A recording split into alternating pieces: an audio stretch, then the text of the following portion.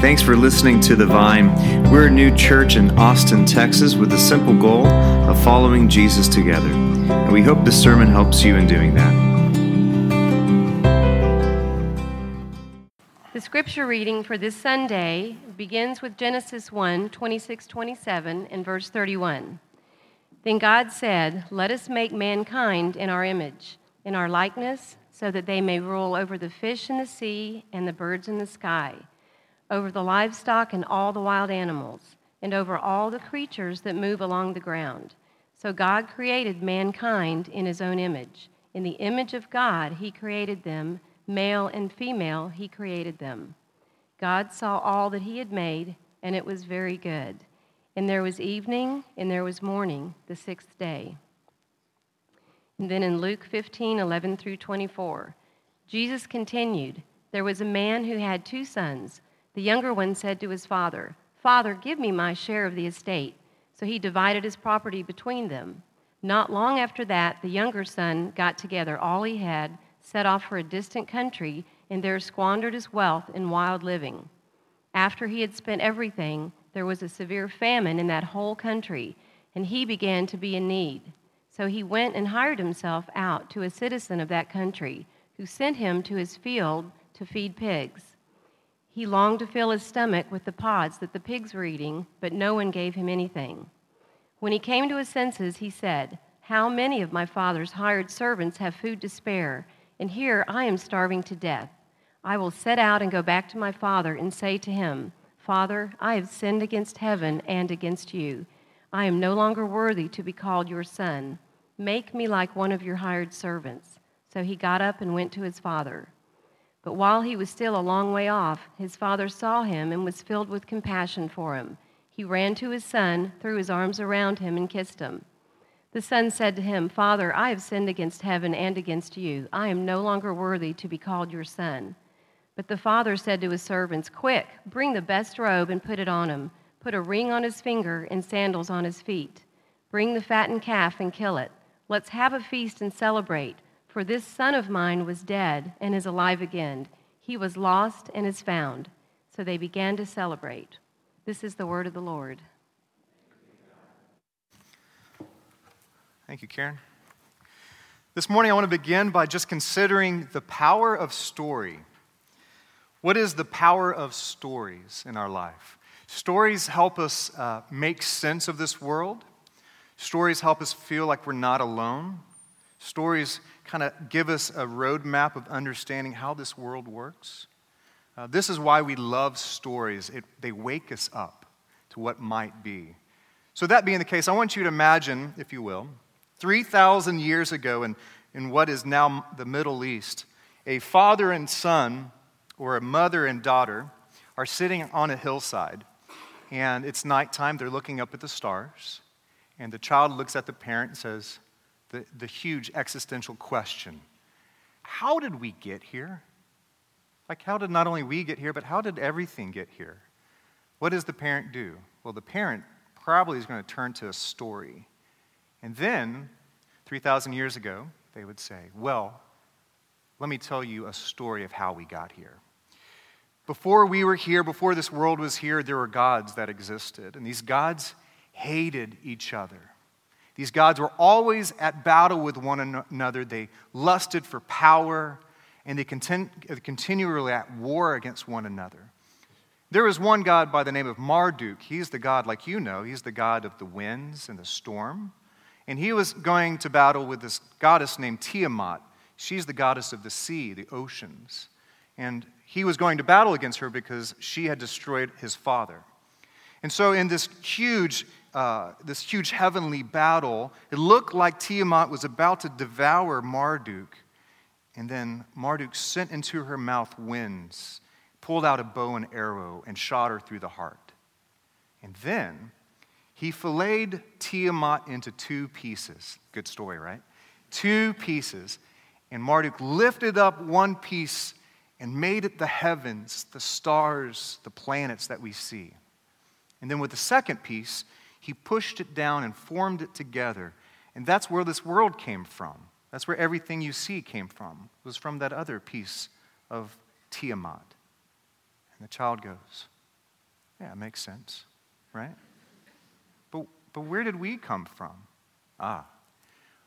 So Tiamat's body had blood on it, and the blood started to dry, and each drop of blood became humanity. This is where we came from. Now, if stories are powerful, I want you to think about how that story would create a framework for this whole world and give you purpose and meaning. Think about that. If you really believe that story, that we as humanity, we came as an afterthought, we're a mistake, we're unintentional, we were born from violence and conflict of this like heavenly battle that was going on. We came from chaos, and it really gives us no sense of purpose or significance of why we're here in this world. That story would be powerful. That was the story of the Babylonian creation that they were telling 3,000 years ago. And that is so different than the story that we read in Genesis. We see a totally different story with God of how we came into this world. We weren't born out of conflict and battle, but we were born from a sense of unity and peace. We weren't born from chaos. We were born from like this order and abundance. We see each day there's order and then there's abundance, and order and then abundance. And we see in this story of creation in Genesis that we weren't created out of this heavenly conflict, but the total opposite. We were born from heavenly unity. That the gods were not at battle. The gods for all of time, for all of existence, were in perfect peace and unity and harmony. Like, that's a totally different story. That God did not create us accidentally. God didn't create us because God was bored, had nothing else to do, needed some amusement. God created us out of an overflow of being in perfect relationship. So this is why it makes sense for you and I, as we see in this passage, we were created in the image of God. Have you ever noticed in this passage in Genesis, the plural pronoun, let us make mankind in our image? In all the other days of creation, we don't see that plural pronoun, but here on the sixth day, when humanity was created, it was us and it was our. This is pointing us to the fact that we have been created in the image of a relational God. So therefore, the only way for us to discover who we are is in the context of relationships with one another, but more importantly, the relationship with God, whose image we've been created. That we've been created in this image of God. Now, this story helps us make sense of the world and it makes a sense of ourselves. And this story is good news. This is the reason why it's good news, is that your value is not tied to your income, not tied to your family, not tied to your status in this world. It's not tied to your race, your ethnic background. Your identity and your value is tied to your Maker. And that changes everything. That gives us such liberation for our own self that we have nothing to prove because we have been created in the image of God. But this also changes how we see one another. This means if this is true, that we've been created in the image of God, so is your neighbors, so is everyone in this room, so as it is with your enemy, with everyone in this world, with the men in Travis County State Prison on the other side of Austin who are sitting there day in and day out, struggling with a sense of value.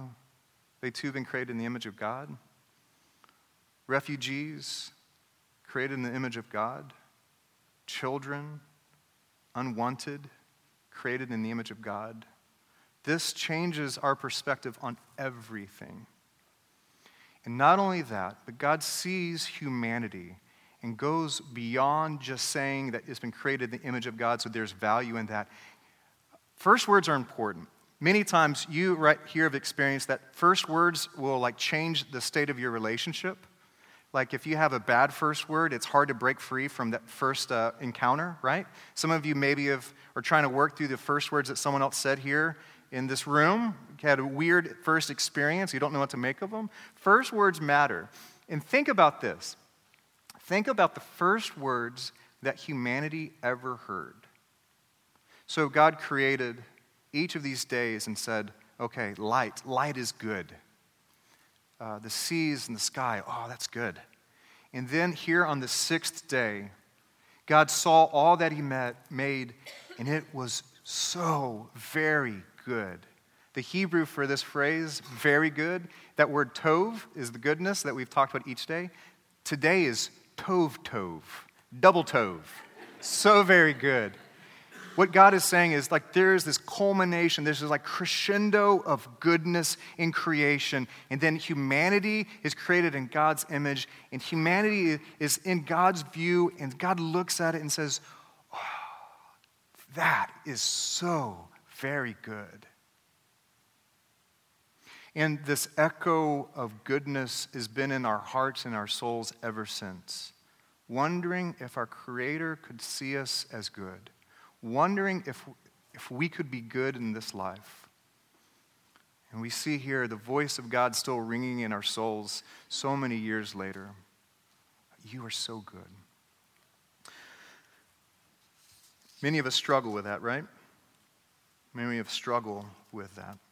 But the story goes on not only to talk about our original goodness, and by the way, a lot of times in Christian circles, we hear the phrase, the original sin, like how everything fell apart, or total depravity. These are all terms that in Christian circles they talk about. What's rarely talked about is original goodness, that you were created and intended for goodness, for wholeness, that this is God's intent for your life.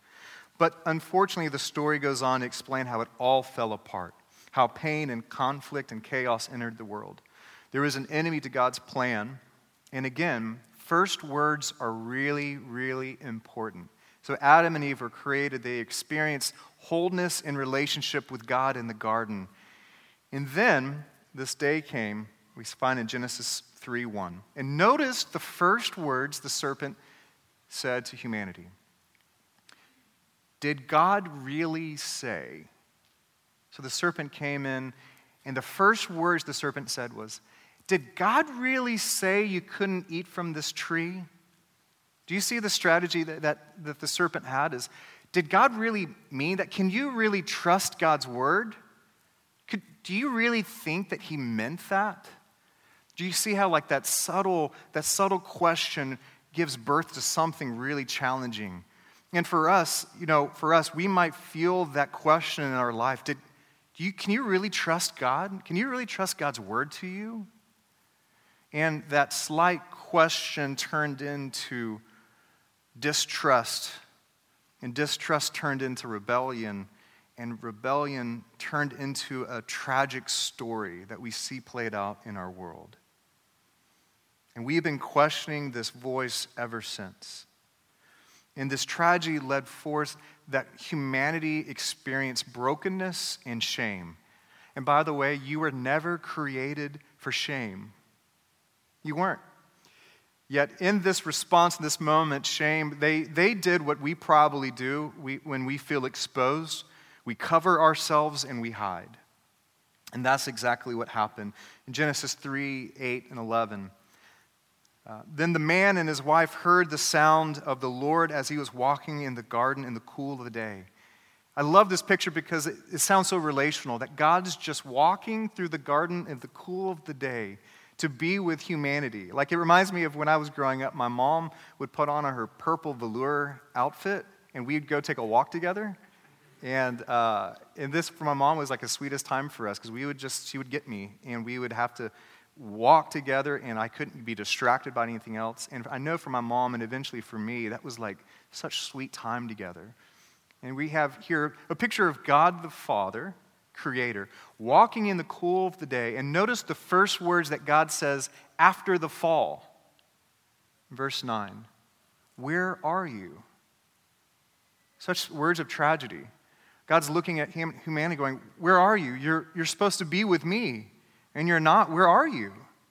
And they responded, I heard you in the garden, and I was afraid. Notice this is the fruit of the fall. I was afraid because I was naked, so I hid. This idea of being in relationship with God was not, we weren't meant to be afraid of that. We weren't meant to feel exposed, and we weren't meant to hide from God. And something was lost.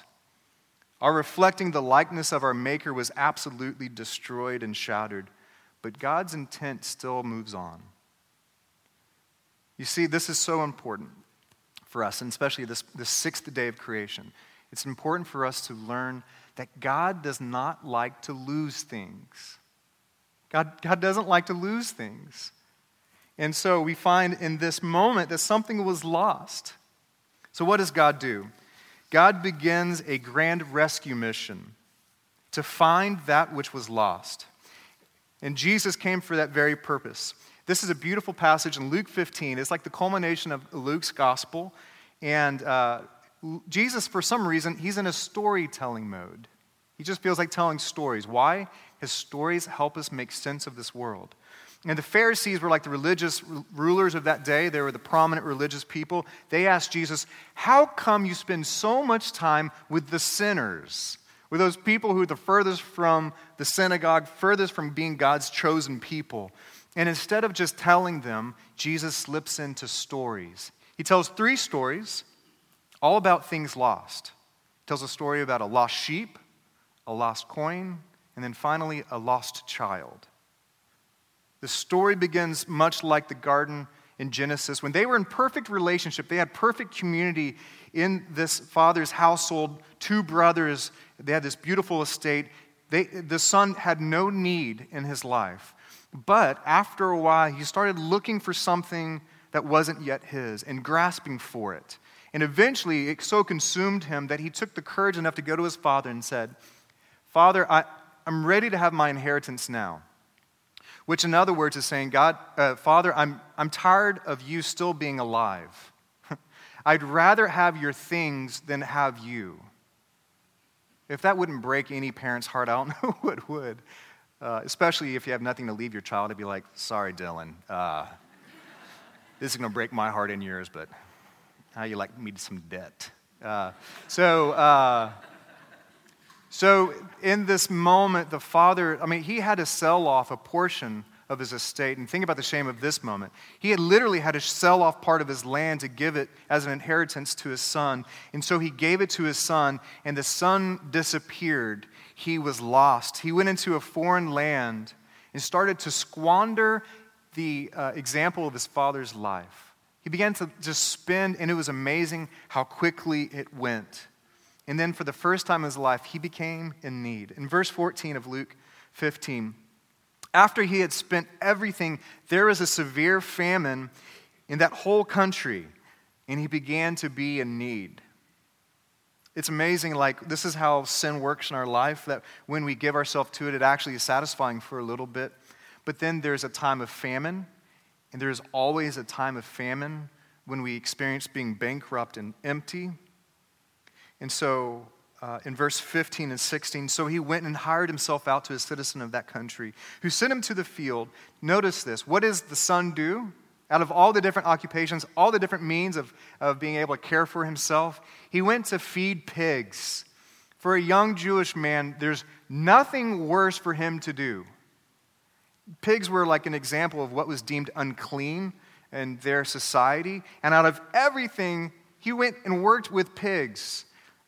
Which for me makes me think that he had embraced so much shame that he thought he deserved the worst of the worst. Like he actually deserved to go like the lowest of the low. And even then, as he was feeding pigs in verse 16, he longed to fill his stomachs with the pods the pigs were eating, but no one gave him anything. And in this moment, he probably felt much like Adam and Eve, exposed, vulnerable, naked, in need. And we too find ourselves empty and bankrupt with cracked lips, wondering how in the world did we ever get here in this foreign land? But he remembers. He comes to his senses in verse 17. When he came to his senses, he remembers, how many of my father's hired servants have food to spare, and here I am starving to death. I will set out and go back to my father and say to him, Father, I have sinned against heaven and against you. I'm no longer worthy to be called your son. I want you to give me a new name. I'm not your son anymore. That's been lost. Make me like one of your hired servants. So he got up and went to his father. And as he's walking, I like to imagine his journey home. I like to imagine him knocking off the clumps of mud on his outfit as he's walking, fixing his hair, working out his script of what he's going to say, practicing it with reverence and with shame and humility, knowing he's not going to make eye contact with his father, expecting his father to do what this world would do. And what is that? You are no longer my son. You are my slave. And until you prove how sorry you are, you're not going to enter my household. Right? Isn't that how this world would write this story? This amount of distrust. I don't know if I can trust you. You might just want my things again. But that's not how God writes this story. That's not how this story is with God.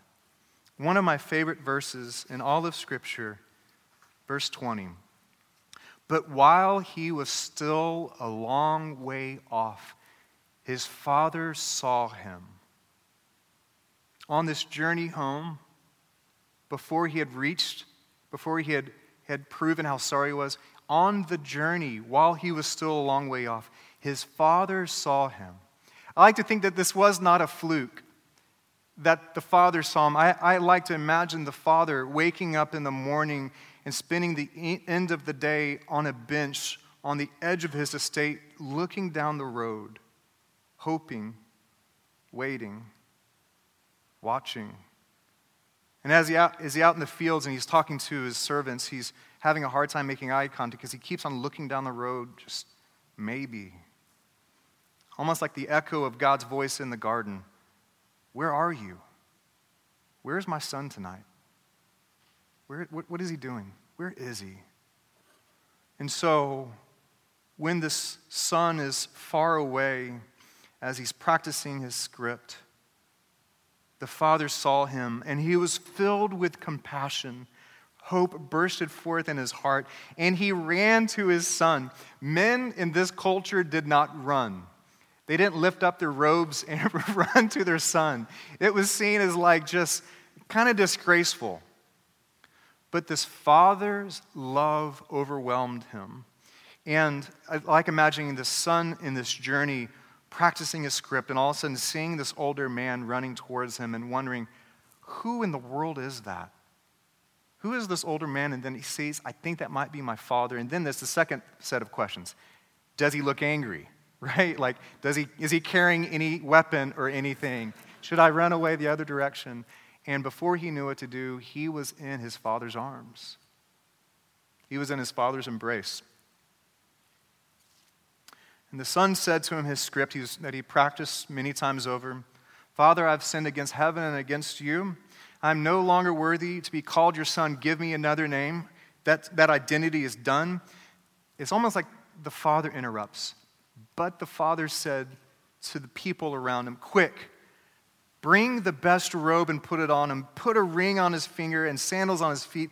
Bring the fatted calf and kill it. Let's have a feast and celebrate. What's happening here is what happens on the sixth day of our own beginnings, is what happens here is that God restores us to God's original intent. What we see in this parable that Jesus is telling is we see restoration. It sees the fall is not going to have the final say.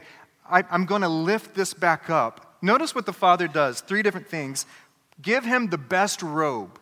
Imagine after being in a distant land and feeding pigs and having nothing. If you don't have anything to eat, you can't provide yourself a new outfit. And so in that, the father gives him a covering.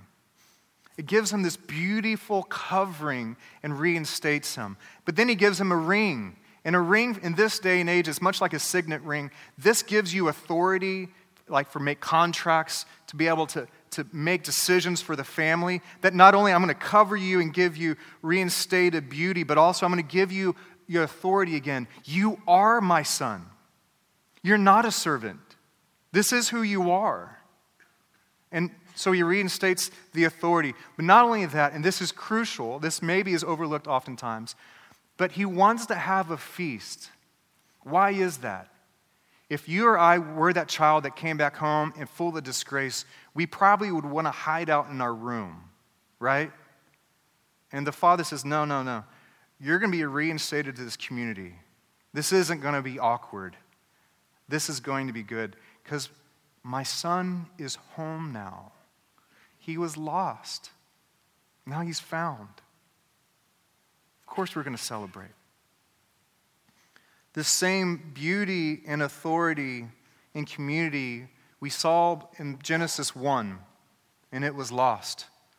The beauty of humanity, the authority to co-labor with God, the community of being with God and one another, all is reinstated here in this little parable. And the important thing to remember is, why did Jesus tell this parable? Why did he tell this story? Because the Pharisees were wondering, why are you spending time with all the sinners?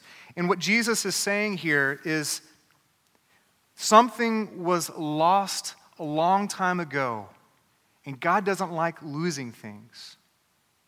You see, what happens in Jesus is God lost something, but Jesus came to find it.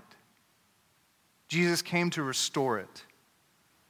Jesus was, as in this story, he was the older brother that never was, who watched the pain of the father, seeing this loss in his life, and seeing this loss in the community. And this older son, Jesus said, I can't handle seeing you in pain. I can't handle seeing you losing something like this. Send me. Send me to the distant land. Send me to the foreign country that I could find your lost child and bring him home. Send me over there. I don't care how much it costs me. I don't care if it costs me my own life. It's time for your child to be brought home. It's time for them to remember who they are. Jesus said it even more clearly in Luke 19:10 when he said his purpose, for the Son of Man came to find and restore the lost. So God so loved the world that he gave his one only Son, that anyone who believes in him shall be restored, shall be renewed, find life eternal. That's what happens on the sixth day.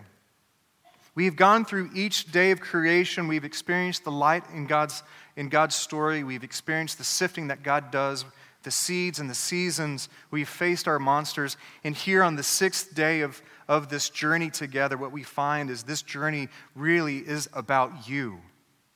That the greatest work that God's doing in this world is restoring you and I to the people that we were created to be.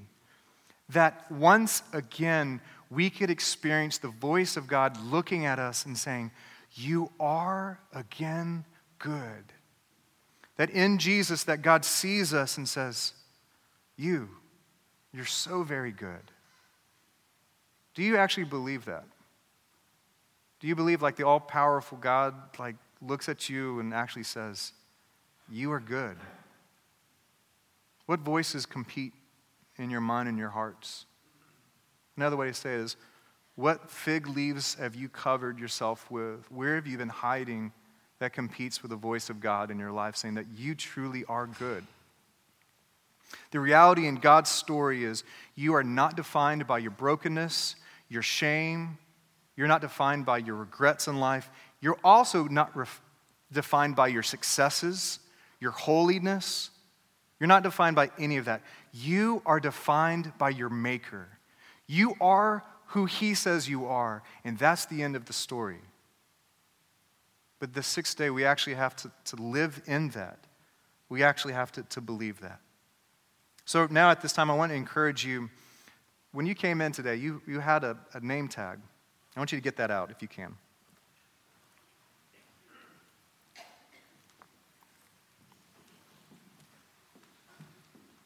Once again, what we find in this story is that God lost something and he wants it back. The thing he wants back is you. He wants you to experience the purpose that God has for you. He wants you to receive the name that was always in God's heart and mind for you. So I want you to hold that name tag in your hand, and we're just going to have a little time of just prayer to God. And the main question for our time in prayer is, God, who do you say I am? Who do you say I am? You might feel like the prodigal you've left home and you have found yourself in another distant land, broken and empty. And on that journey, you've probably acquired some other identity, some other name. And you have a hard time really believing that God sees you and calls you good. I know in my life, I was a fearful middle school child, hiding in the band hall, eating lunch by myself. That's a little bit of my story. I remember one time walking through a parking lot and finding on the ground this little bracelet, and on it said underachiever. And I put that on my wrist and I wore it for years because I was afraid and I was hiding and I just didn't want to be exposed. And so I just took on that identity myself. Another friend this week, he said his parent always called them the black sheep of the family. Always, and after a while, he just learned to accept that as this is who I am. In our journeys, we've acquired names. We've learned how to hide. We've learned how to cover ourselves. And the work of the sixth day is that God says, no. You need to learn who you truly are. So let us go to God in prayer in this moment. I just want you to have some time with God and just ask the simple question, God, what name might you have for me? Would you, like this prodigal son, make me come to my senses? Would you remind me? Would you speak into this moment?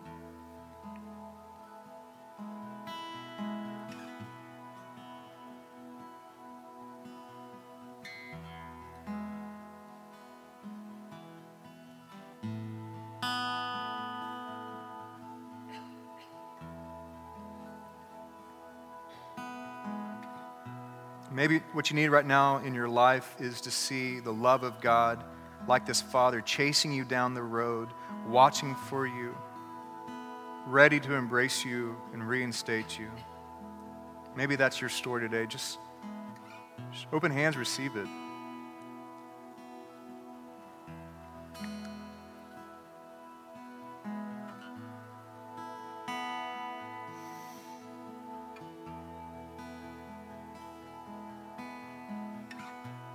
Maybe you've never taken your first steps in experiencing God's embrace in your life. You've never said yes to God's grace and love, and you need to do it today.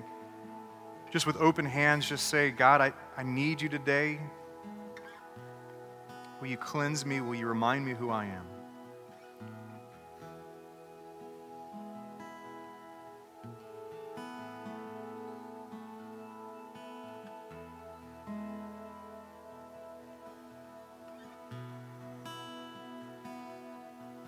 I want you all to hear a word of prophecy written a long time ago, Isaiah 43:1. I just want you to just hear this just spoken over you. But now this is what the Lord says. He who created you, he who formed you, your maker, your creator, do not fear, for I have redeemed you. I have summoned you by name. You are mine.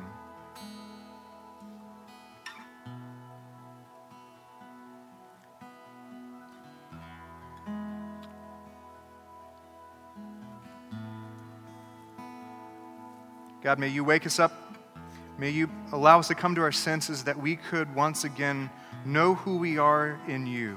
For my friends here who are taking the first steps of their journey with you, I pray, God, that you would whisper to them in a million different ways who they are in you and how your love is more powerful than the dirt and the mud of where we've come from, but you have cleansed us and you have called us your own. May it be so for us, Lord.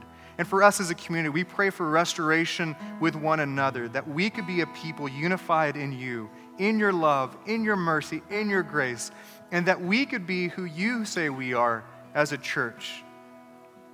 That we could go into this world declaring that, yes, we have been lost, but God's love has found us and has made us new.